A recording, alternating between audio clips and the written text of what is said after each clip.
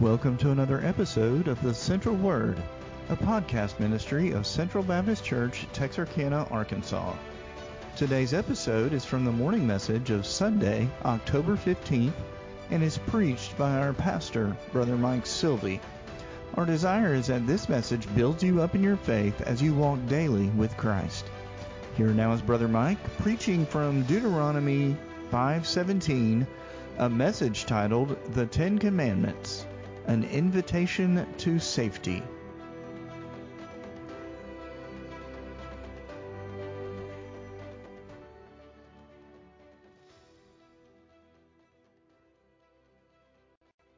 We're in a series on the Ten Commandments, and today we come to the sixth commandment, Deuteronomy chapter 5, verse 17.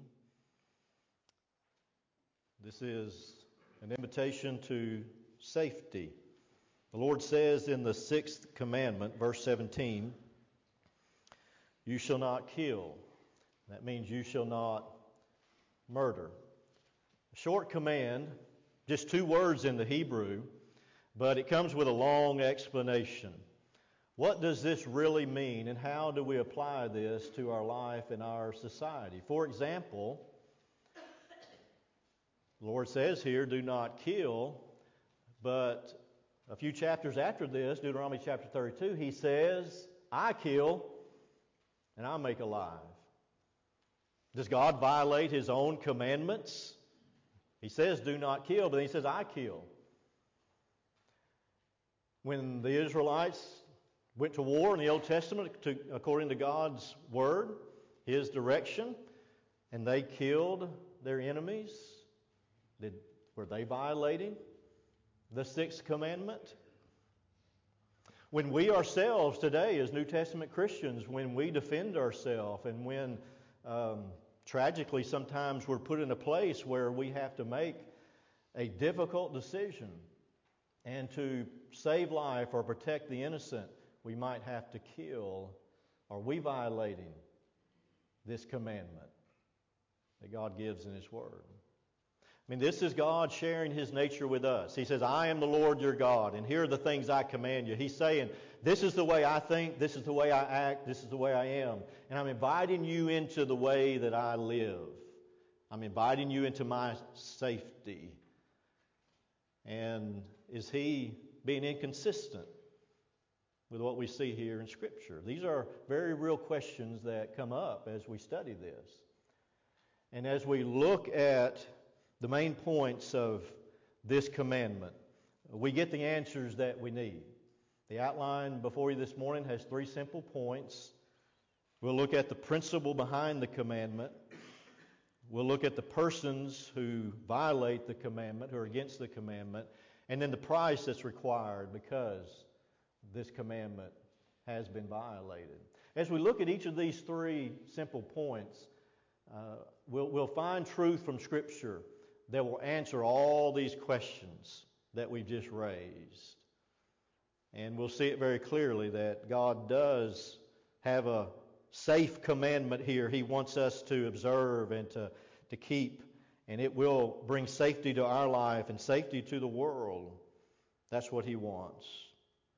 So number one, let's look at the principle behind the commandment. The outline is on the back of your bulletin. It'll also be on the screen. There will be some blanks to fill in just a moment. But the principle behind the commandment is simply stated as God is the God of life, and He regards all life as sacred. He desires all life to be protected and for safety to be experienced. God dwells in safety and provides safety for His creatures. And this is clear all through Scripture. For example, Psalm 4:8, the psalmist says, in peace I will both lie down and sleep, for you alone, O Lord, make me dwell in safety. Proverbs 18, verse 10, the name of the Lord is my strong tower, the righteous run into it, and they're safe. Proverbs says that whoever trusts in the Lord is safe. And so the Lord is safe. The Lord's not up in heaven wringing His hands, wondering what in the world He's going to do with this troubled earth down below. He's not worried that someone's going to come and take over heaven. that evil's going to win. No, he knows in absolute peace and confidence that he's in control and he's working out his plan, and his plan will end in victory. And so he's in safety. And he's wanting to share that with all of us through his commandments. Well, if this is true, if God is a God of safety and he's in control, then why is this world such a dangerous place? Well, in short, the answer is because sin entered into this world, and sin brought death and killing. We did it. Mankind fell into sin, and despite God's warning, despite God giving man all that he needed, mankind chose to reject God and his truth and to sin. And the moment he did, God said, and it's recorded in the Scripture, the moment that you sin, in that moment you'll die. And we died on the inside. Our spirit died. And then gradually everything on the outside began to die. And the world became a cemetery. The world became a place in which the moment we come in, we began to die. But here's the grace of God. When the world fell into sin and became a death trap, God did not turn his back on the world and say, I'm not going to fool with that mess. No, he pursued the world. He pursued mankind. And he came calling. And the Bible says that he came heart after heart, life after life, began to bring his peace by his grace into human hearts. And so he's committed to bring his safety into our lives, into our world. But the question still remains, is he inconsistent with how he acts? The Bible says that he brought his son into the world. He participated in the killing of his son. Did that violate the sixth commandment? Thou shalt not kill. And when you understand really what God's saying here in verse 17, you see absolutely it does not violate God's standard and God's nature. God is right and just in all that he does, and pure and righteous, and he is completely consistent as we understand what this really says. You see, the word that's used here in verse 17, you shall not kill, as it's translated in the King James Version, really is the word murder. It's rightfully translated in other translations, you shall not murder, because that's the ideal behind the word. The Hebrew word is the word rasak, and it always is used in the context of taking life in an unjust way, with evil intent, to murder, to slay someone else, as Cain did his brother Abel. And so in verse 17, it says, you shall not rasak, you shall not murder. But in the verses where God says, I kill, I bring people to death, and I make alive, it's a different word. It's a general word that means to bring someone to death. And it's a word in context that does not have unjust motives involved in it. In fact, it's just the opposite. When that word is used and when that experience is seen, it's done in ways that preserves human life. It's done in ways that protects innocence and defends those who need to be defended. It's done to deter evil. And so when the Lord says, I kill and I make alive, he's saying, I do what is necessary at times to preserve human life that's going astray, that's trying to kill itself. I step in from time to time and I do what's necessary in a just way, in a holy way, for a grace purpose. Because God does have to step in from time to time to keep us from taking everything down, right? That's what happened at the flood. At the time of the flood, the world was destroying itself. And God had to step in to stop it. And he did. And there was just one family that was preserved. The ark had much more room to receive many more than just one family, but only one came. But God used that to preserve life. So as you look at this principle, and I've got this in the notes, there are certain grace exceptions to the sixth commandment.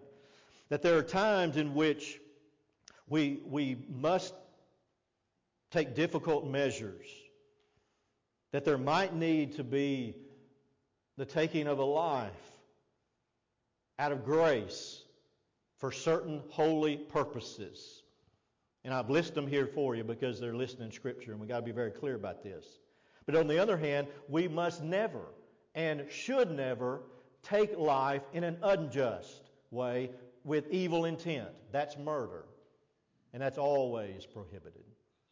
But there are certain grace exceptions where it is justified and God condones it, where life might be taken for this purpose. What are they? Number one, it is to save human life. Genesis chapter 9, verses 5 through 6. After Noah stepped off the ark, God gave him instructions, and one of those instructions was, in verse 5, "Surely for your lifeblood I will demand a reckoning. From the hand of every beast I will require it, and from the hand of man, from the hand of every man's brother I will require the life of man. Whoever sheds man's blood, by man his blood shall be shed. For in the image of God he made man. But as for you, be fruitful and multiply, bring forth abundantly in the earth and multiply it." So it's clear God wants life to be multiplied. He wants life to flourish. But when there begins to be murder, the taking of someone's life unjustly, God said it is right and it's acceptable for you to step in that situation to preserve life in the whole, to take someone's life. This is capital punishment, and it's condoned in the Bible. It's out of favor today in popular culture. It's regarded as hypocrisy because they look at the Bible and they say, the sixth commandment says do not kill, but then you put someone in the electric chair. That's inconsistent, they say. But they don't understand the difference. One is the taking of life without a just cause. That's murder. The other is to do it only as a last resort when it's necessary to save and preserve human life. That's the principle. It's a grace exception. A second one is to protect the innocent and defenseless. In Matthew chapter 8, verse 6, the Lord himself says that it's better for those that would offend one of my little ones that a millstone be hanged around their neck and they be drowned in the sea. That's a killing.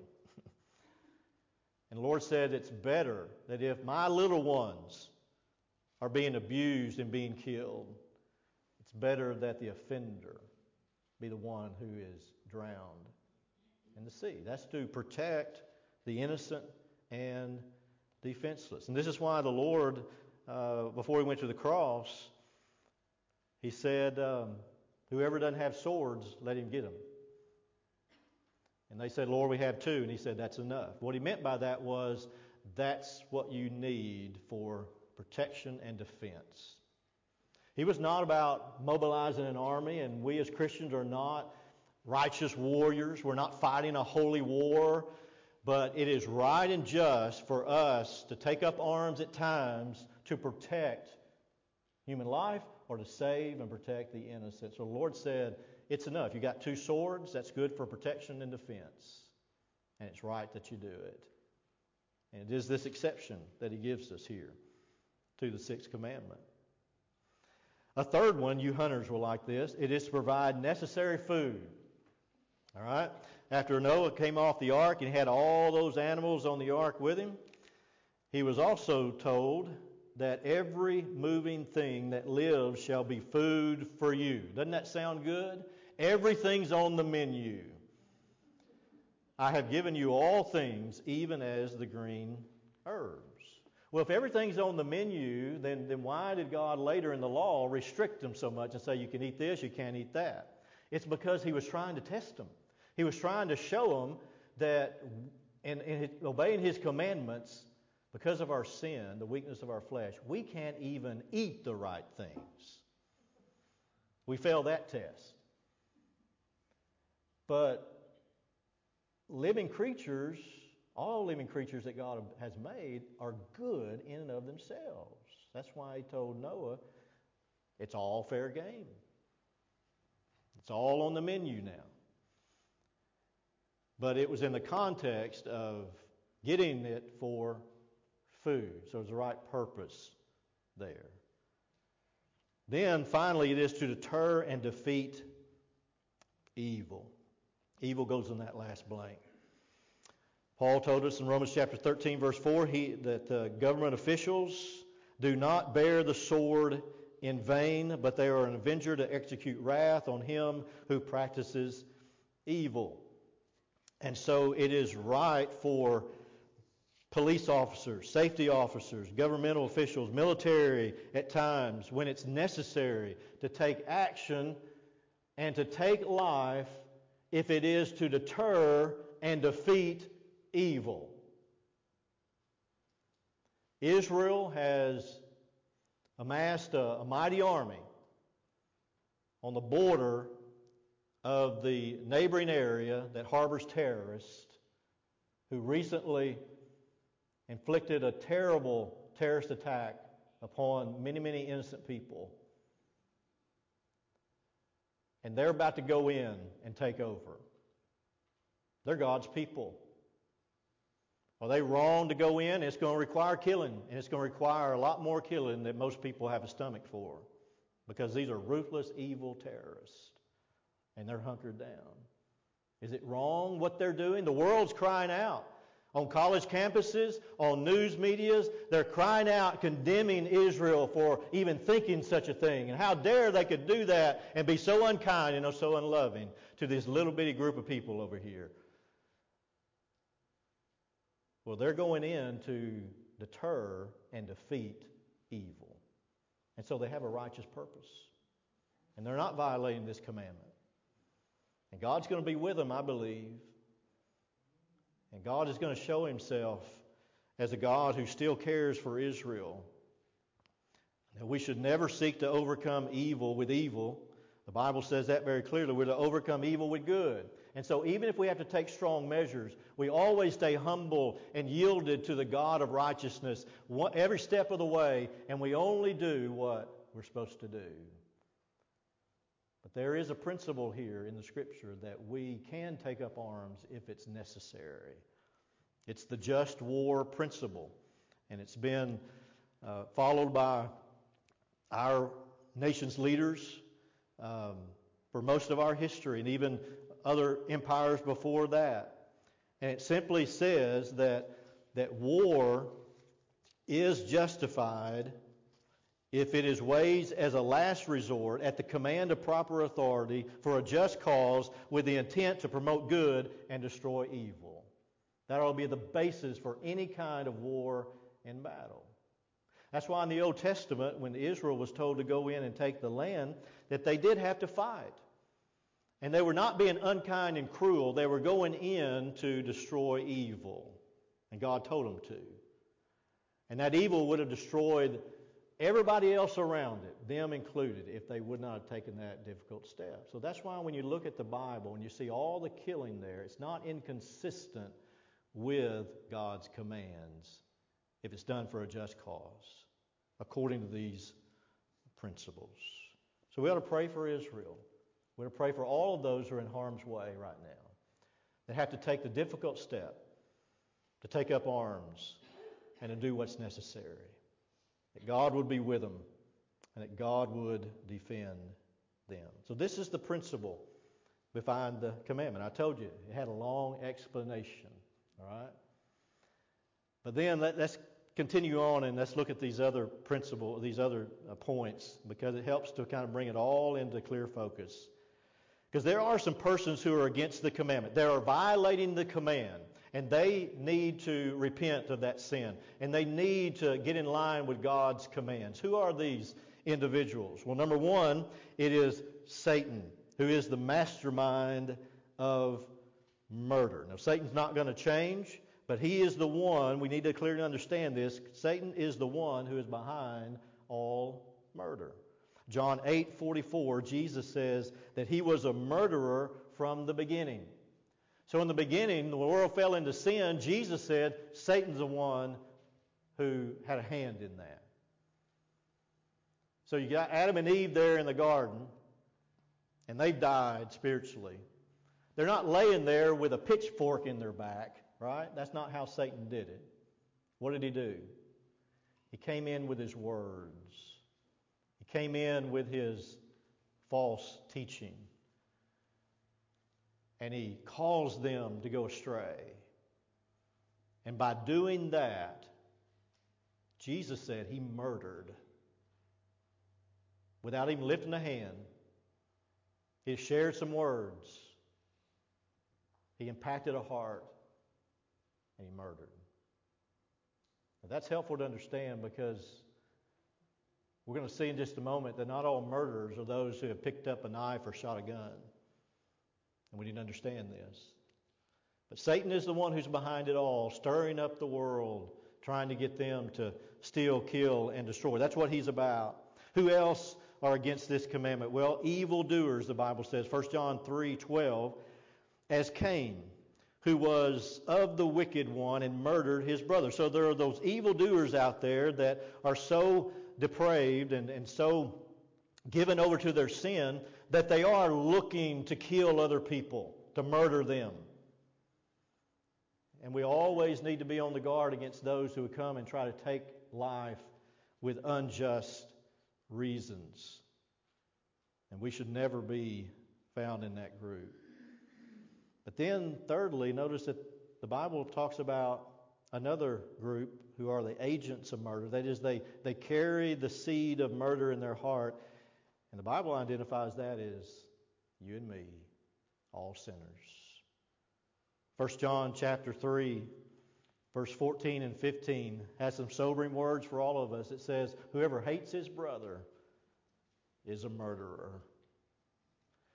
See, the Bible's saying that whoever hates his brother without a cause, with an unjust cause, with evil intent, saying the words just like Satan did, to try to get at them and try to destroy them, that person has the same kind of murderous heart as Cain did and as Satan does. Have you ever said the words, I wish they'd never been born? Because you were upset, you were mad, you had hatred in your heart toward a brother, sister, a neighbor. You're uttering murderous words. That's what the Bible's teaching us. Is that sin has so corrupted us that the seeds of murder, it's in our heart as sinners. And if we wish for someone else to be gone, what we're saying is, I want their life taken away for an unjust reason, with evil intent. The Bible calls that murder. Kids were being taught the Ten Commandments in Sunday school, and a teacher was covering them and covered the fifth commandment, how it teaches us how to honor our father and mother. And then she said, is there a commandment in the list that teaches us how to treat our brothers and sisters? And one little boy didn't miss a beat. He spoke up and he said, thou shalt not kill. Does that bring back some memories? Not getting along? You see, we all have fallen into this sinful trap of not being like God, of falling short of His glory, of wanting to get back at someone else, take it into our own hands. You see, we've all broken these commandments, every one of them. And the only way that we can come to God, and the only way that we can get to heaven is not through our own works of righteousness, but it's by His grace and His grace alone. We're murderers at heart. We may have never picked up a knife or a gun, but in our heart, just with our thoughts, we've done it. And we need to repent of it. That's the only way that we can be right with God, is we repent of our sin and understand that there's nothing within us that can be righteous before God. And we completely need God's grace through His Son. And that's why the price was paid. The third point is the price because of the commandment. Because we have all sinned, because we have all embraced death, there had to be a high price to be paid. This sixth commandment was broken by all, because of that, the Bible says that God sent His Son to die for the sins of the world. God commended His love toward us, Romans 5:8, in that while we were yet sinners, while we were yet murderers, God sent His Son into the world to die for us. God participated in the killing of His Son. It wasn't murder. It was a loving sacrifice on our behalf. It was a sacrifice so that we could live, so that human life would be preserved, and that this world one day will be saved and we'll be brought into complete peace and safety. That's why He did it. That's the price that had to be paid. And you think about it. Heaven was forever changed because God sent His Son into the world. There was a time that Jesus limited Himself. Having dwelt with the Father and the angels and everything else that's there in heaven from eternity past, Jesus left all of that. And He limited Himself to a body that would be on this earth for a space of time. And while He was here, He was not in heaven. Now His Spirit was still in tune with the Father. He said, the Father is always with me. But in His incarnation, He was limited to this earth. Heaven changed. The presence of the Son of God was not there like it was. And the Father had to give the Son and had to be willing to let the Son go. And it changed their fellowship, their connection in one aspect, so that we could be saved. And there was a great sacrifice by the Lord. Hebrews 2:9 says that He tasted death for every one. And you think about it. For Him to take on the sin of the world means He took on all of the iniquity of us all the murderous thoughts, all of the sinful actions, all the iniquities, all was poured upon Him who knew no sin. And He had to take that and pay an eternal price for it. We think of the cross as this a few hours here in this time frame, and it was. But in the eternal dimension where the Father lives and where the Son's Spirit was, it was Him paying an eternal price. To Him, He was paying what every sinner should pay, an eternal punishment before God. And to Him, it felt like and it seemed like an eternity. That's what He was bearing. That's what He was taking on for you and me, because the sixth commandment had been violated. And when there's a killing in that way, a violation, there must be the death of someone to atone. And He paid that price for you and me. What a Savior we have. He does more than just invite us. He paves the way. He allows everything to be done for us so that we can come to Him. John Currier was found guilty of murder in 1949, and he was sentenced to life in prison. Later, he was paroled to work on a farm near Nashville, Tennessee. Supposed to be in prison for life, but in 1968, Currier's sentence was terminated. That's the grace of God. And a letter bearing the good news was sent to him. But John never saw the letter, nor was he told anything about it. 10 years went by. Then a state parole officer learned about Currier's plight, found him, and told him that his sentence had been terminated, that he was a free man. I think in some ways, many people out in this world, just like John, Christ has set them free. Christ has done everything necessary so that their sin is covered and they can go free, but they don't realize it. Some have never been told, and as Christians, we need to be about the business of telling and taking the message to the world who needs it. But even some who have been told and who have heard the gospel still don't know freedom. Why is that? Because they've not really understood everything Christ has done for them. They may still be trying to do it themselves. They still be trying to work to get out. They're still living in a prison trying to do it themselves. But the letter says you're free. That the price has been paid. The punishment's over. Through Christ, once you trust Him and come to Him completely, not holding anything back, you are set free.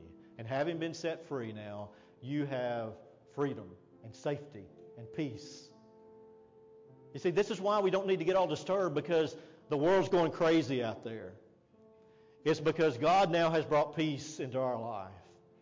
He has changed our spirit. We have now an immortal spirit that will live forever. We have a Superman spirit. The world cannot kill us.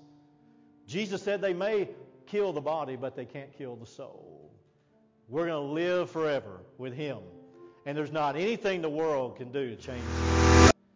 That's why we need to stand boldly, without fear, with His power and with His grace, and take this message to the world.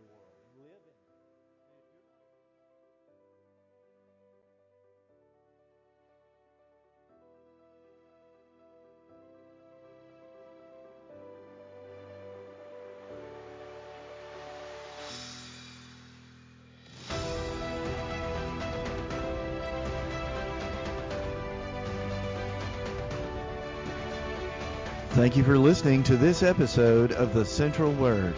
Our prayer is that this message will encourage you in your walk with Christ as we dive into God's Word each and every week. Thanks again for joining us, and may God bless you in the week to come.